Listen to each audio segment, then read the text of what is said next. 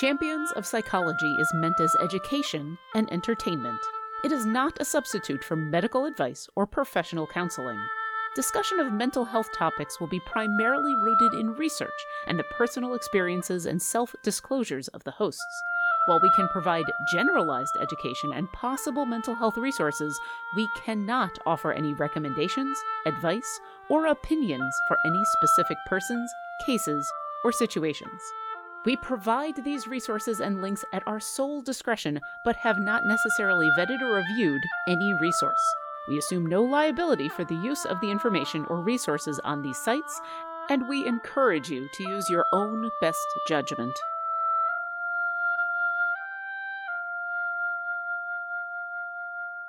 We lost Trevor.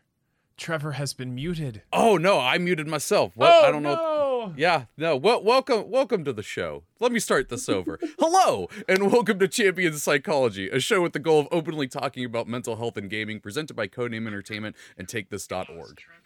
Oh my God! Now that everything's going wrong, this is the cursed episode. It's a cursed episode. This is appropriate for the topic matter. This It's so appropriate.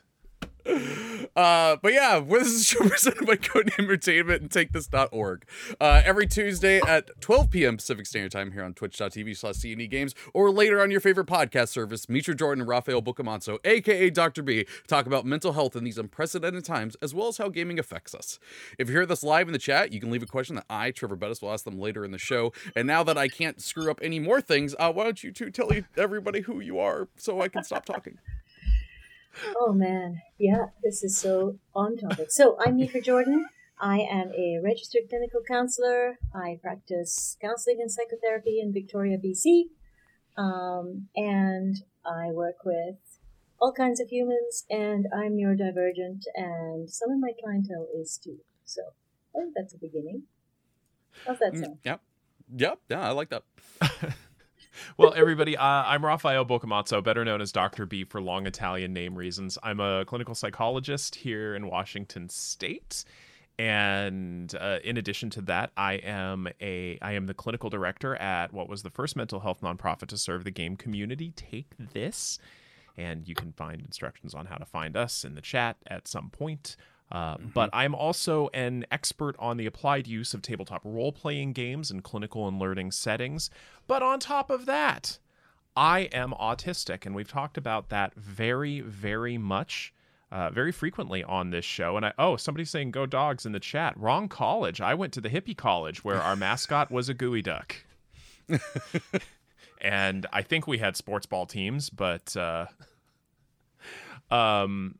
yeah, so all of these quirks we've had that have happened already today. Let's talk about how appropriate that is for three neurodivergent people on the same stream. We didn't do the disclaimer. We didn't do the disclaimer. Oh my goodness. We'll get halfway through the show. Oh my! Well, we probably should. I probably should preface this with, gang, this is not to be considered medical or mental health advice. Okay, there we go. You'll get the full disclaimer. But Lauren just put it in the chat too. That's awesome. Mitra and I may be mental health professionals, but we're not your mental health professional. So. God, I wish I could fit that as the tagline of this show. I just like love every that. podcast episode, it just says that. Yeah, that'd be really good. And I'm going to offer an apology to my esteemed colleagues here, because I think that one of the challenges with neurodivergence is that disorganization can be catching, it feels like. And I did not help them out this morning, let's be very, very clear.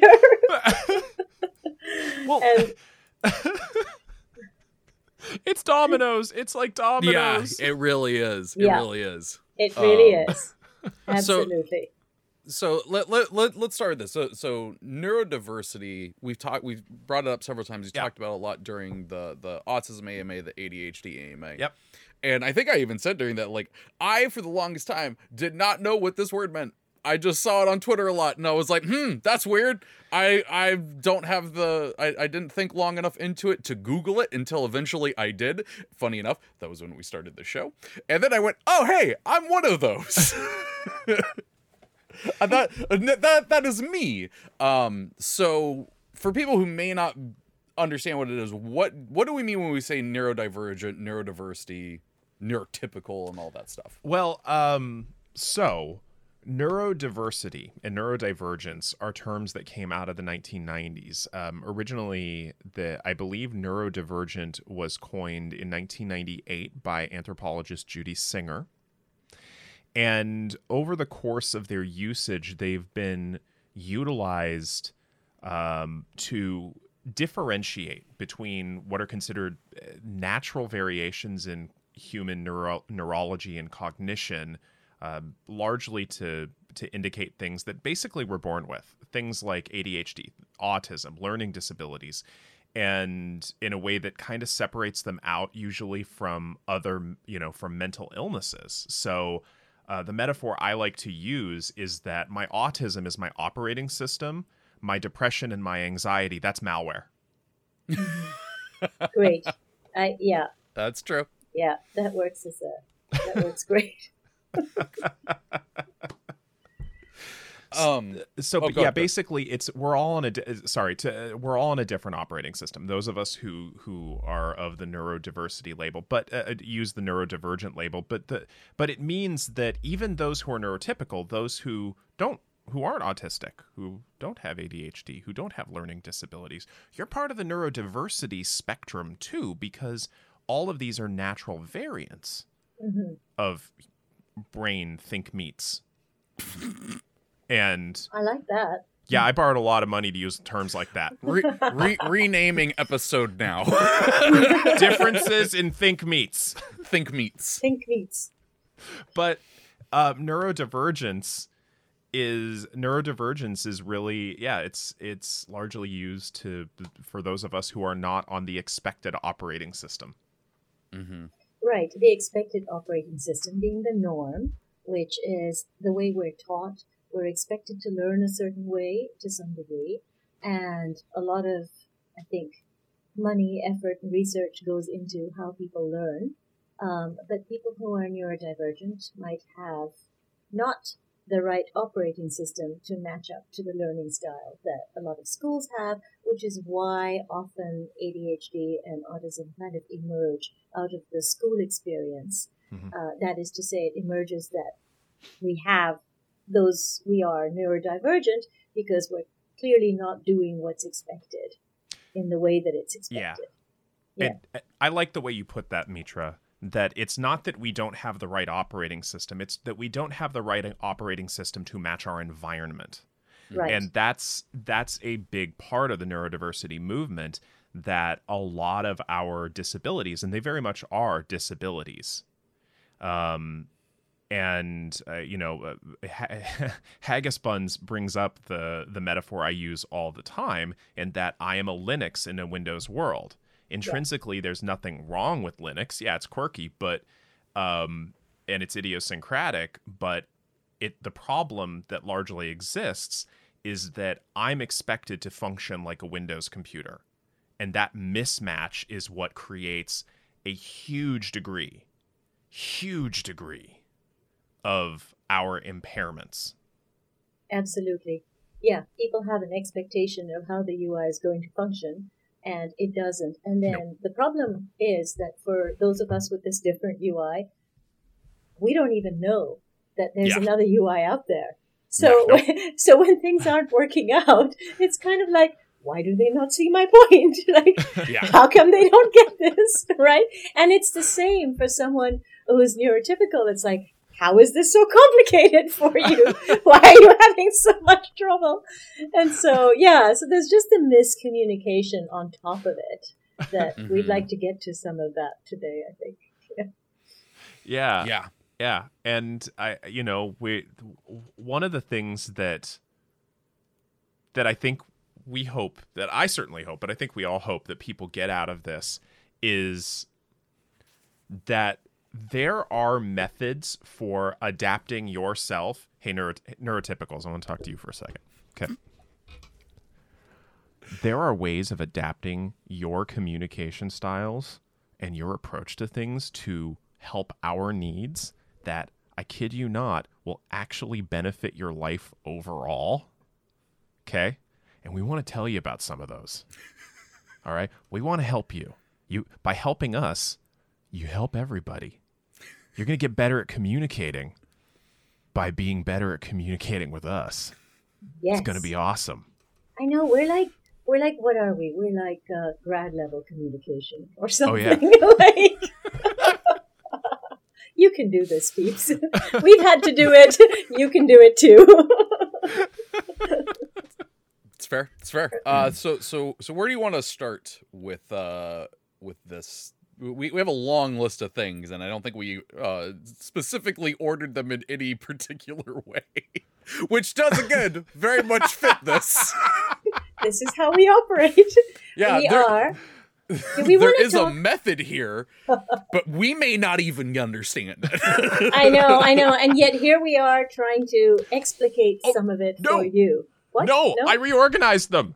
Oh, did you? I did. Who knew?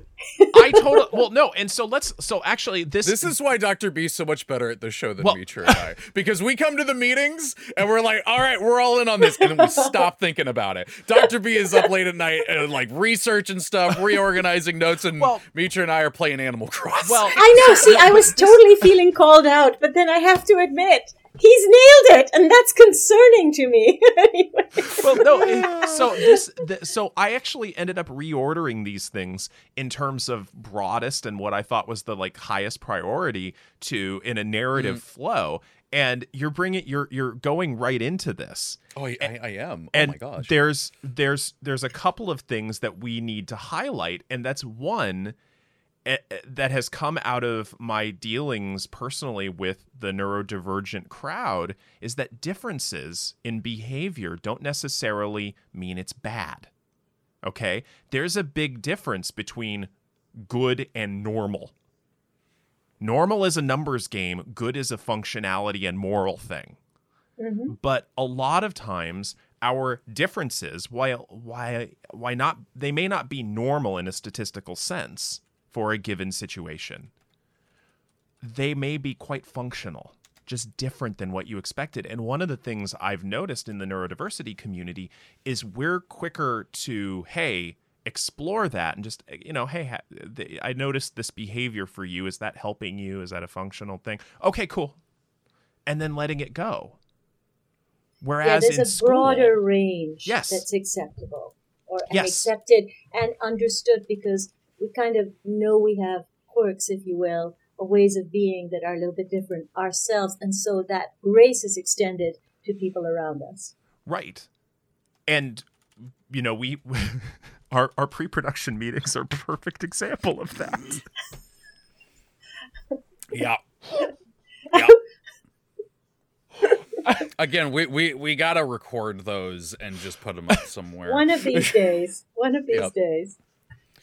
Well, the bonus material. An example I'll give is that a dynamic that often emerges in our pre-production meeting, and I say this I want to say this without malice or prejudice or anything. It's just a thing. It's just a thing, and there's a lot of executive functioning challenges amongst the three of us, and tangents happen. Oh yeah, all the time. Oh yeah, tangents happen, and often when the tangents happen, I will visibly look like I'm not paying attention. And I'm staring off into space.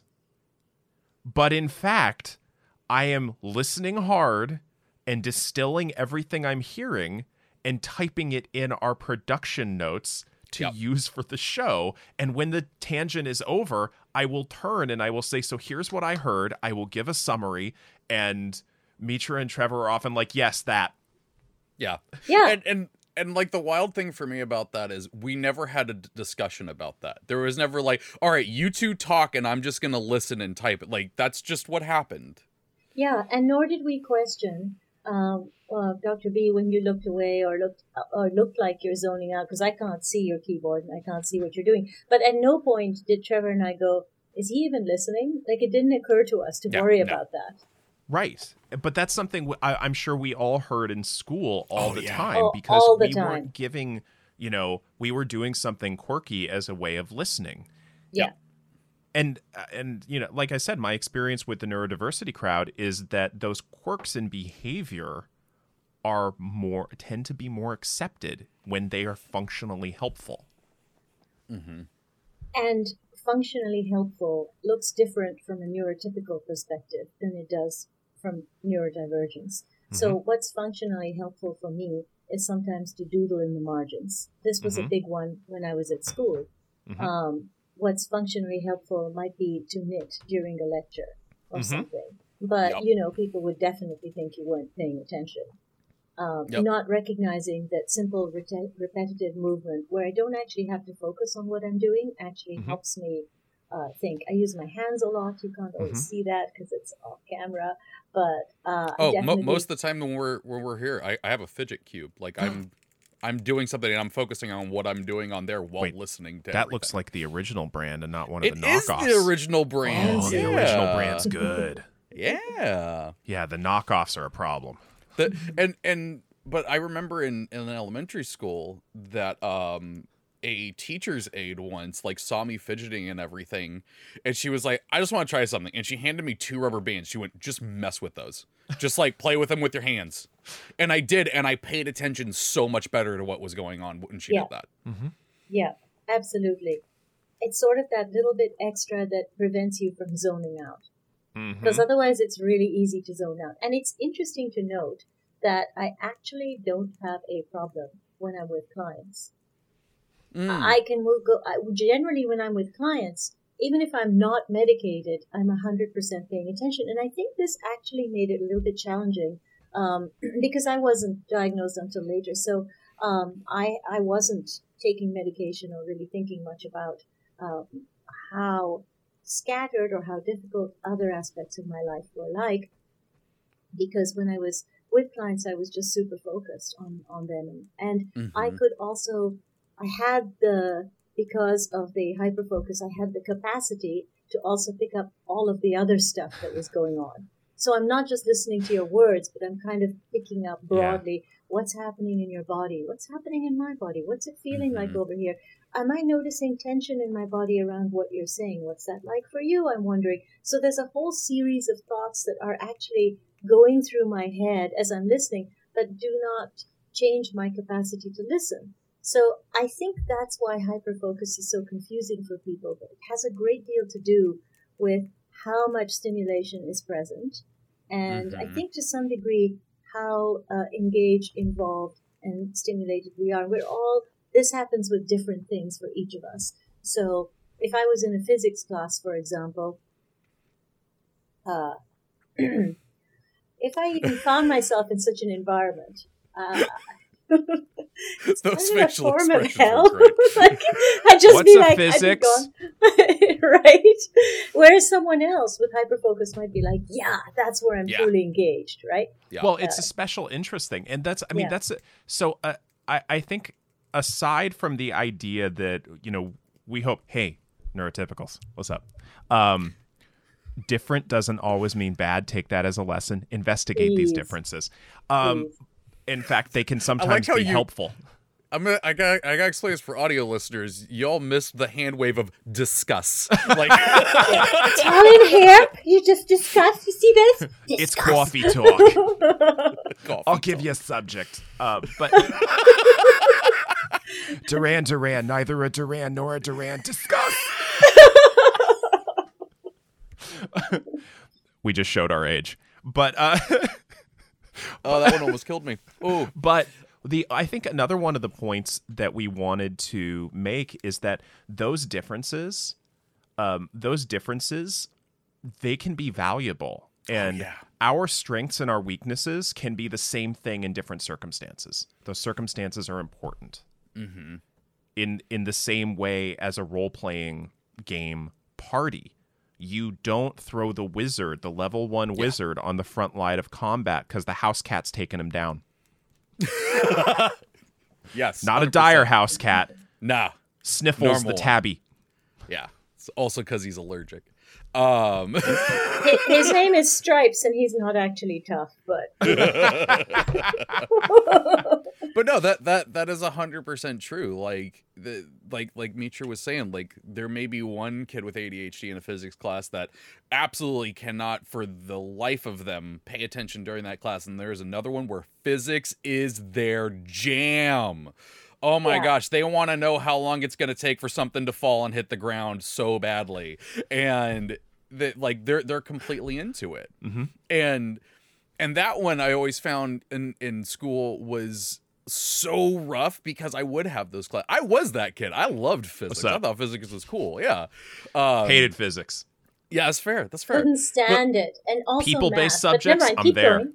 Yes, exactly. I love science, like chemistry class. I could draw out the molecules from memory and stuff like that. And I'd have a teacher who's like, well, why can you do this and not that? And it was never like, man, you nail that. It was always, you're good at this. Why aren't you good at that? And I'm like, right? I don't know. Okay. It's so frustrating. That is the worst one. And also, supposing you did really well at something that was super hard for you, right? Yeah. And then you're like, I got an A. And then your folks are like, well, now, don't rest on your laurels. Yeah. Excuse me? It's like, cool, I expect that from now on. I'm like... right? Because it's like, but we know you always had it in you because you were good at thing X. So how come, you can't just pull this out for thing Y? I'm like, I don't know. I hate the words you always had it in you. I know. No. So I know. Neurotypicals. We need to Don't talk. say it! All right. I so wish there was a camera too so that you could see them. I do have a camera too. I could make that happen, except this is all really messy on this angle. But anyway, no. Neurotypicals. Okay. The idea of being smart and not smart as a binary is BS. All right? Yeah. Okay. I literally am trained to give IQ tests for a living. And I will tell you, that number is useful for what it's useful for, but it's really limited in what it's useful for. So, and there's also a lot of cultural implications and a lot of asterisks to go with it. So anyway, you are good at one thing and you should be good at another thing. Again, total BS. Think of a role-playing game party. You don't expect the wizard to do a lot of athletics. Okay, apply that to other people in your life. We have different abilities. Let's go back to talk to the rest of them. Yeah, no, that is definitely one that irks me. Gets me going. Yeah, and I don't even feel it's actually doing any neurotypicals any favors to have this idea that you've got you have to be good at everything or you should have multiple strengths, because actually no one does, and we all know that. No. I will say though, like the friends that I had, like neurotypical friends that could do that stuff, were just like, oh yeah, no, I'm juggling these AP classes and all this stuff. I'm just like, you're a freaking wizard. I could do one of those AP classes if it interests me. Yeah, yeah. I think the limiting factor that's been so difficult in my own struggle with it is this whole idea of if it interests me. Which then the implication of that is that I must be horribly lazy if I can only do those things which interest me. No. As if it's, based on my whims or something, when really that's not it at all. Well, there's a thing that gets thrown around, and I'm kind of middle of the road in my opinion of it. Of just like ADHD and stuff being a superpower, and I'm like, please. And I know it irks a lot of people, and I'm very middle of the road of it. And I'm like, it would be a superpower if I could control it. Yes. If I could direct my hyperfixation to the thing that I needed to do at any given moment, yeah, I would be a freaking superhero. It would be ridiculous. If I could have the knowledge I have of Star Wars and moved that over to literally any school subject, my God. I know. Oh my God. Yeah. So somehow there's this idea, educators, parents, people who are loving and caring and not necessarily knowledgeable in the least about what we experience, have this idea that, well, let's leverage this capacity that you have to this thing over here. Surely you can do that because, it's kind of an underlying capacity, right? And you should be able to use it. And it's not. That's the thing we're trying to get across here. It's really not about a capacity. It's not that I have this gift for focusing on a thing and I can just take that focus like, so I want to go there. I gotta call it this comment. The chat. Star Wars. Undim1 says ADD and ADHD equal wild magic sorcerer. Yes. chaos, man. It's total chaos. Yes. It really is. But no, this underlying ability, this underlying idea that we all have, if you have an ability in one area, you have an ability in another area, that is destructive, honestly, because let me take this into a fairly neurotypical, because I speak it nearly fluently. Enough so that I infiltrate their ranks on a regular basis. But a common example is, think about American football. Okay, I am in no way, shape, or form going to expect a defensive lineman to be the quarterback. Yeah. And if you think that just because someone has football aptitude, they can play any position, you are going to have a real lousy team. Because I dare you to put your kicker as an offensive lineman. I dare you. Yeah. Okay, so let's go ahead, take our break for a disclaimer that I know I didn't get played at the beginning. Audio listeners, you heard it. But we're going to take a quick moment to remind viewers and listeners of our disclaimer, and then we'll be back to talk more about this. See you in a bit. Champions of Psychology is meant as education and entertainment. It is not a substitute for medical advice or professional counseling. Discussion of mental health topics will be primarily rooted in research and the personal experiences and self-disclosures of the hosts. While we can provide generalized education and possible mental health resources, we cannot offer any recommendations, advice, or opinions for any specific persons, cases, or situations. We provide these resources and links at our sole discretion, but have not necessarily vetted or reviewed any resource. We assume no liability for the use of the information or resources on these sites, and we encourage you to use your own best judgment.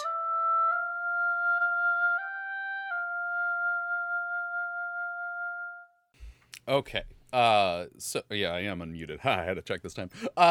So before we continue, do want to remind people that are here with us in chat, you can drop your questions in there, and our awesome mods, or Jay and Mars, are going to grab them, put them in to talk about at the end if we have enough time for.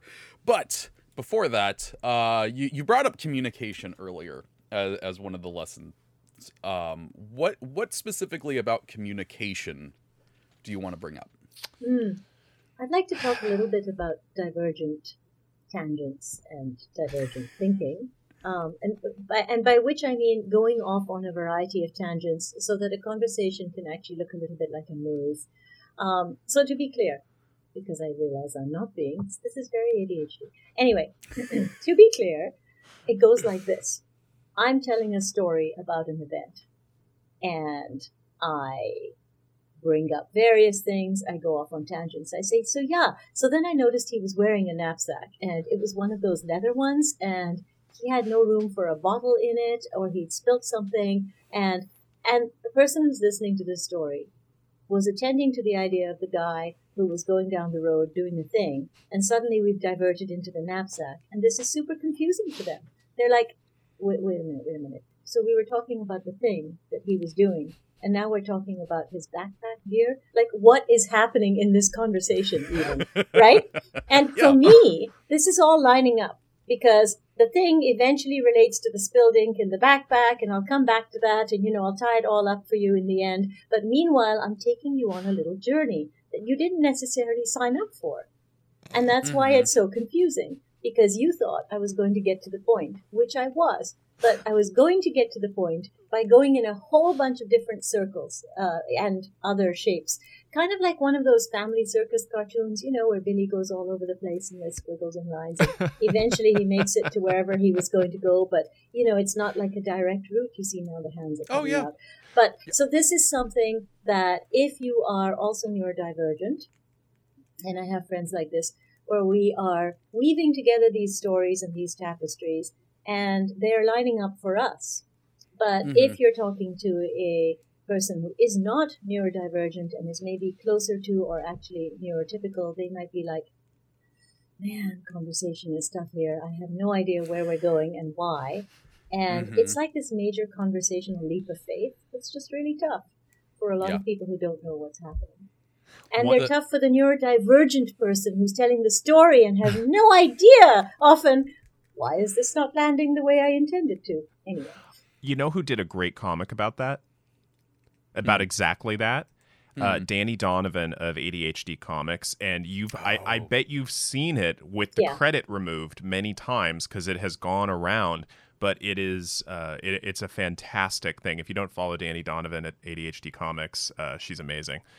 Is that the one with the maze? And like the ones, how normal people tell a story, and how I tell beginning, a story. conclusion, and then just yes, yeah, that's exactly. Danny. I've seen that, and I did not know it was Danny. So thank you. You're right. That one often gets spread around without the credits, and that's a shame. Bothers me because Danny's a sweetie. Bothers me. One of my favorite things, because one of my best friends also has ADHD, and the communication of this is always interesting. Because like one of the times that always stands out in my head is like we quizzed each other. It's like one day we were driving and my buddy was talking about, or I was talking about Spider-Man 1, and then we said something, stopped talking. There's a little bit of a lull in the conversation, and he goes, "Man, it's too bad the Walking Dead show wasn't that good." And I was just like, hold on. I bet I can follow your thinking. Hang on. Spider-Man 1, Willem Dafoe. Willem Dafoe was in Boondock Saints with Norman Reedus, who was in Walking Dead, and that's how you got to that show not being very good. 3 degrees. Goes, exactly. 3 degrees. That's right. That is very common with divergent thinking that we're talking about, is this kind of like these, often people think of it as a right brain thing, where you've got like all these different connections that don't seem to make a lot of sense, but also do. They do to us. That's right. And the other one that I think is important to bring up is, say you come in, not as a client, but you're a friend of mine and you come by and you're just like, oh man, I had such a hard day. And then I'll make some kind of other cultural reference that has nothing to do with the hard day, but has everything to do with it. I might start singing Hard Day's Night or something ridiculous that like, and to them that's funny and they get it. And to someone else, it can feel like it's disrespectful, like I'm not attending to what's happening for them. I also speak fairly fluent neurotypical, so I'm like, yeah, tell me about it. It's kind of the default for me. But if I'm talking to someone else who's neurodivergent, I might handle it quite differently. And we're weaving a bizarre tapestry that makes a great deal of sense to us, but not to anyone else. Well, and that's another thing, is that it's a different there are different communication styles involved, and often associative self-disclosures as a way of relating. And this is, some people in neurotypical communities consider that rude because it's refocusing the conversation on you, whereas in most neurodivergent circles that I operate in, the idea that you making a tangentially related self-disclosure shows that you are listening and in fact trying to relate to that person, as opposed to asking open-ended questions, which is often, especially in North American, the U.S. and in Canada especially, that's considered the default to show nonverbal sign of interest.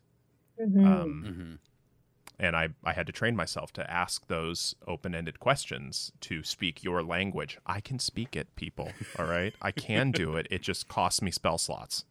Definitely costs spell slots, yeah. Yes. Although I have to say it's less exhausting for me when I'm with clients than it is any other time, which is interesting. But I think that's because the hyperfocus is sort of that lovely wave that's, I'm just sliding along with that. And it's really pretty good.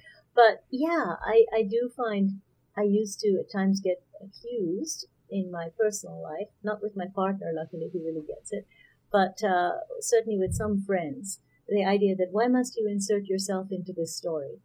And it's like, well, I was just relating to you. Like, you were talking about your grandmother, and I sort of mentioned the thing that had happened with mine, and I just thought we were kind of like building this thing together, where we're connecting, and they're like, no, I was telling you about this, and I just needed you to just hear me.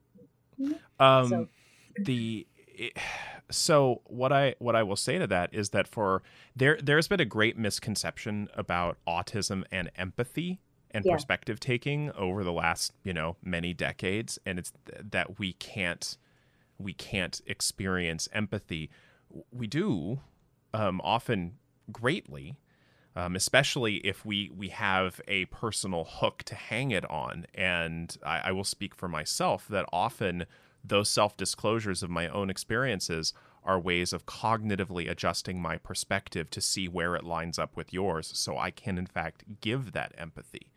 I recently heard the distinction emotional versus cognitive empathy, and for somebody, I need to look into this further, but the idea that cognitive empathy is often easier for those of us on the spectrum than what other people think of as emotional empathy. But even that gets complicated. One thing I do want to bring up with communication styles. I'm taking y'all aside a lot, but neurotypicals, let's talk again. Do you know how much implied communication you use? Oh my God. Do you know how many things you expect me to understand that you don't say? Like, will you take out the garbage? And I will say yes, because I will take it out. But you somehow have an implied timeline that you didn't say. Yep. Stop it. Okay? Cut that out. Or just tell us the timeline. Did you mean in 10 minutes? Do you need it done now? Be clear about that. If you don't, then don't expect me to do it until I am ready to. I had someone at a job one time get really irritated with me about this, and they did one of the more insulting things, and they said, do I need to explain this to you like you're 5? And I came back then with, better, explain to me like I'm 4. I need help doing this. Well, and it's infantilizing that language. Absolutely. And I have often experienced that. Right? And Because especially no, sorry. No, you were on a roll. Oh, okay. I'm gonna get a bottle of adult beverage or something, kick up my feet, and like, let's talk. Dr. B is irritated. Oh, wow, that's usually my thing. I love this. Well, but there are a lot, and there are regions where this is culturally more prevalent as well, as in the United States. Like the Midwest and the Deep South, there is so much implied communication that I don't function well in those areas. Whereas my friends from New York, Philadelphia, Boston, we get along great because they are upfront. Super direct. They are so upfront. And if they say something, they mean it. And that's just how it is. If they don't say it, they didn't mean it. Sorry. It's true, though. If it's unsaid, they didn't mean to imply it. Right. They're just upfront. They're just upfront about all of that. Whereas other folks, like my ex-wife was from the Midwest. And I had a lot of difficulties interacting with her sometimes and my ex-in-laws because there were these implied rules of communication that I didn't understand. Like if somebody were to say, hey, Raphael, where would you like to eat? It was a social faux pas for me to actually just say where I would like to eat, despite the fact that they asked me directly. Because I'm not considering other people's wants and needs. And then I would get confused because you literally just asked me. If you want to know where everybody would like to eat, why not ask where would everybody like to eat? And then we can all say our needs, and then we can negotiate based on those needs. But apparently, no. Here's the thing. Just hearing you say that, I'm getting exhausted. So I want you to understand, neurotypicals, lean in. This is exhausting for those of us who aren't neurotypical to understand what the issue is here. Like, I now understand why a group of teenagers when I was in high school looked at me weird when we were out and someone said, Trevor, what do you want to eat? And I said, that's a weird thing to ask when there's a bunch of other people here. Like, that now makes sense why everyone looked at me weird.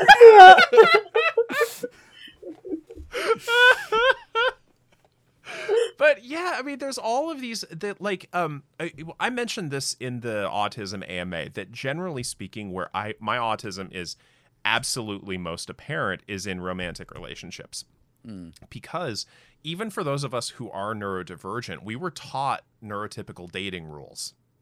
Oh God! Yeah, I know. No, that's a whole show unto itself, but. The exhaustion of that.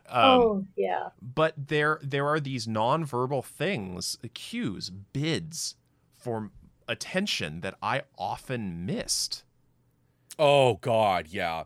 Things like, would you like to go to the farmer's market? No, I'm good. When what she was saying, I would like to go to the farmer's market and I would like you to come with me. There were 2 requests in that question about my preference. I had 3 different women post high school ask me why I never showed interest in them when they always showed interest in me, and I went, I'm sorry, what? Yeah. Wait, huh? Yeah. Oh. Yeah.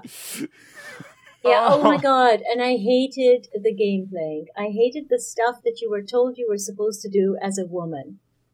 And I hated it for 2 reasons. First of all, I grew up in a completely different culture, where again, much was implicit, which I didn't grasp, and that was difficult enough as it was. But I could kind of see what other people were doing, so there's this whole piece around being able to at least mimic and follow along, right? But I remember finding it really frustrating. But anyway, there's that. In that culture, as a woman, you never ask a person out. First of all, no one asks anyone out. There was still a lot of arranged marriage going on at the time, right? And so then, if you like someone, you don't actually ever tell them. You might have a little discuss with your friends about it. You might have crushes, but that's as far as it could go. So there wasn't a lot of dating experience there, but there was some real rules around love and how it came about. And it had to do with the guy doing the things, right? Taking charge, or, maybe your family's got you together. But my family knew that none of this was going to apply to me, not being fully part of that culture and just kind of growing up there. But from a formative perspective, that's confusing. Anyway, along comes me in Canada at 16, and I am thoroughly confused about what the rules are, because there still are these ideas that women aren't supposed to ask people out, that you're supposed to wait to be asked, that you're supposed to presumably be somewhat flirtatious, but not too flirtatious. You're supposed to be a little bit direct to show that maybe you won't reject someone should they ask, but not too direct. And all of this was incredibly puzzling. And then, if you do go out with someone, God forbid you should say you like them and you'd like to see them again.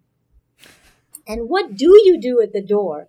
Because if you kiss them, you're a little bit on the forward side back then. And if you don't kiss them, then, what do you do with your hands? Everything. What do I do with my hands? What do I do with them? Do I clasp them politely in front of me in a prim sort of way?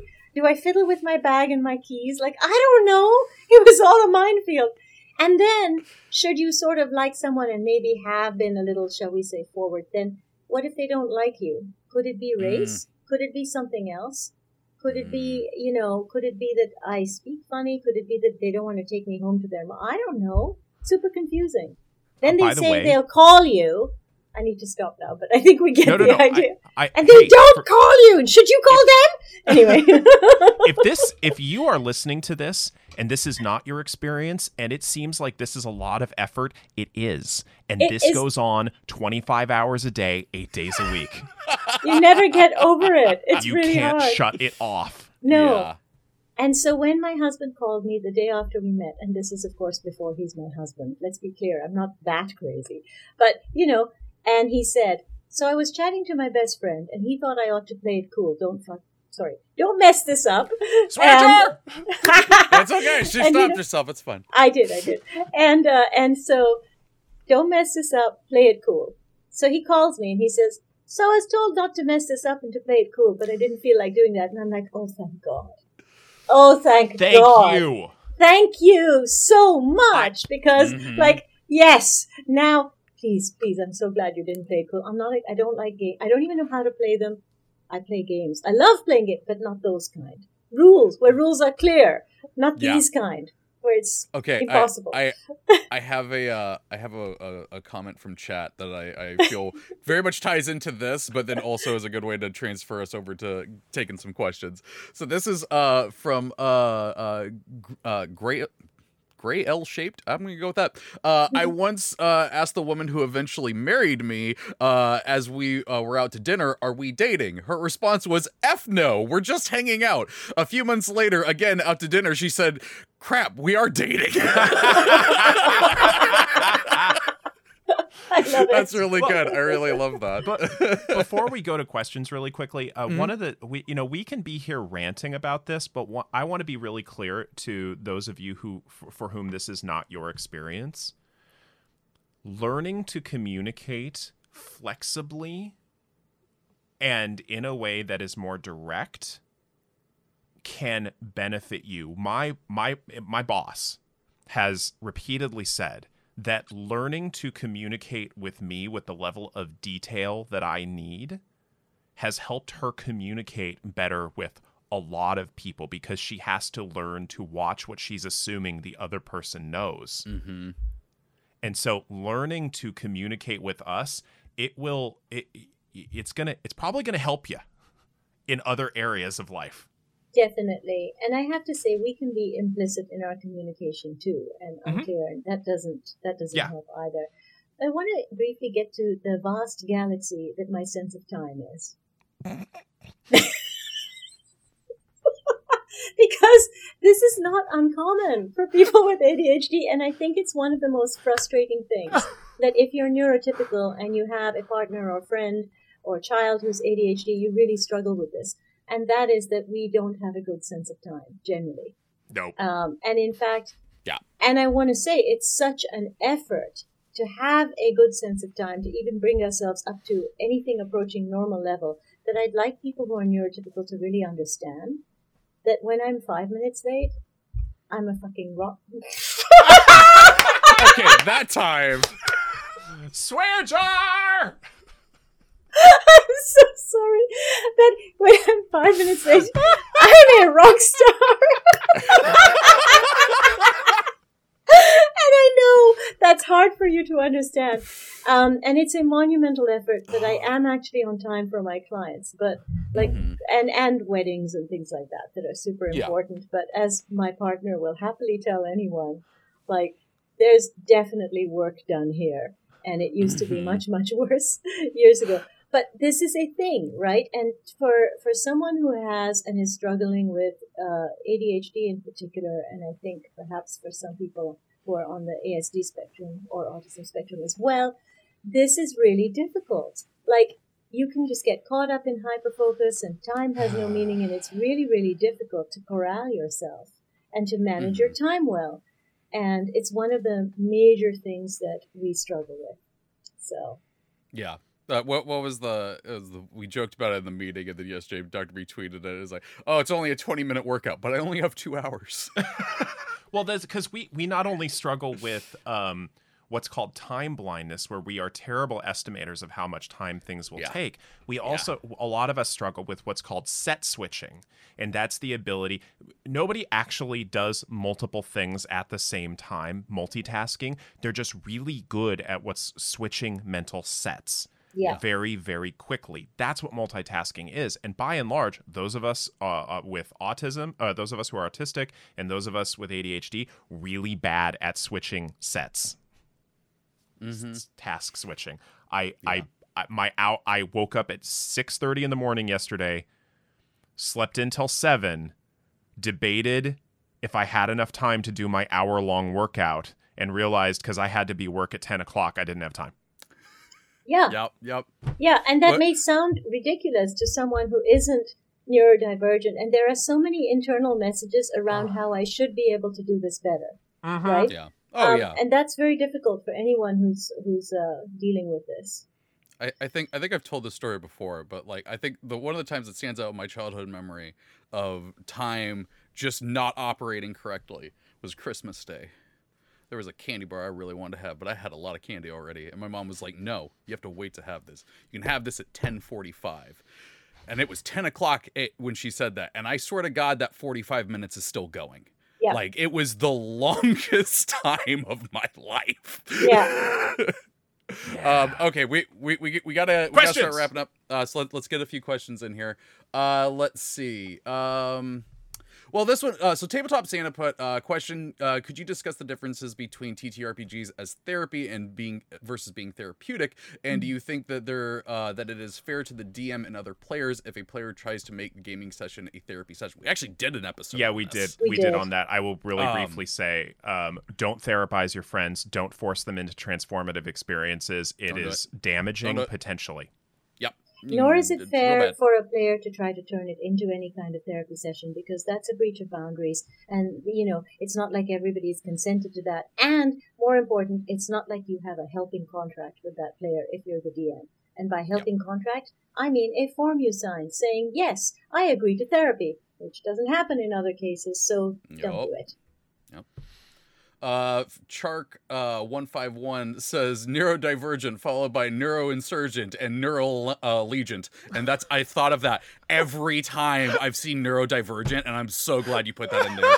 Oh my god! That's great. Every time I'm just like, yeah, the third one's gonna get broken up into two, and it's never gonna come out. It's gonna be real weird. Wait, hold on. I'm missing the reference here. Oh, there's a book called Divergent. The sequel is Insurgent, and then the third Oh. one is Allegiant. Yeah. Yeah, I It- believe it was those another. came out after my time for the Yeah, it came young out just adult after Hunger literature. Games. Yeah, that was really good. Okay, this is Lordig 100. So, question: if the expectations in the environment changes, God. could the definition of depression change? Then I'm not 100% sure what that means. I'm not either. Yeah, I think if- there's a difference between feeling sad and clinical depression. So Oh, yeah. Oh, sometimes if the expectations in the environment change, and we feel a little freer, maybe we won't feel quite as stuck or sad, if something's going on. But that is very different than clinical depression. So Yeah, I would very. say clinical depression probably won't change, but maybe if the circumstances or expectations in an environment where I'm feeling pressure, for example, change, then I wouldn't feel quite as challenged or stuck in my environment. So, Mhm. yeah, that helps. Next, the person with one of my favorite Twitch names of all time, Rat with Wings. Rat with wings. What's up? Not even a number in It's there. so You just you got descriptive, the it's perfect. name, yeah. Hoo boy. Try telling people that you have ADHD, and the response is, "But you're so smart." Ah! God. No! Oh, God. yeah, it has Please nothing to do with it. stop. Nothing to do with it. Okay, hold on. I'm gonna dive into the computer metaphor again. Okay. So I know, because of my testing that I had to do for my autism, I know what my scores are, and that's irrelevant for the metaphor, but I have strengths and I have weaknesses, okay? And of the common factors of cognitive ability that they measure, here's how I make this metaphor work, okay? My brain, okay, for graphics processing, we're talking like twin-linked 3090s, okay? For my hard drive, like an 8 terabyte solid state, okay? It's really great. Problem is, I'm running a Pentium 2, and I got a 0.5 gig of RAM. Okay? So I have literally, and I'm not trying to brag here, but I am actually gifted in certain ways. I'm a twice exceptional gifted kid. But in other ways, I will run into walls if I'm not supervised. And I have done so. I've gotten very good at patching them up. Yeah, I And put my head this through a is wall. this is this is just it, right? It's like, yes, people can see the capacity in some ways, but they're not recognizing the challenges to that capacity, and so there's an assumption that it's like you've got this treasure box, but you're refusing to spend any. Why you hoard your treasure? And it's like, dude, I can't. Like, it's not like that easy to unlock. It's like the key's like way up there, and I don't have a ladder, and it's just really hard. Yeah. You will find with neurodivergent people, generally, we do fall into metaphor real well. And this, again, is another thing that can be confusing for people in terms of conversation.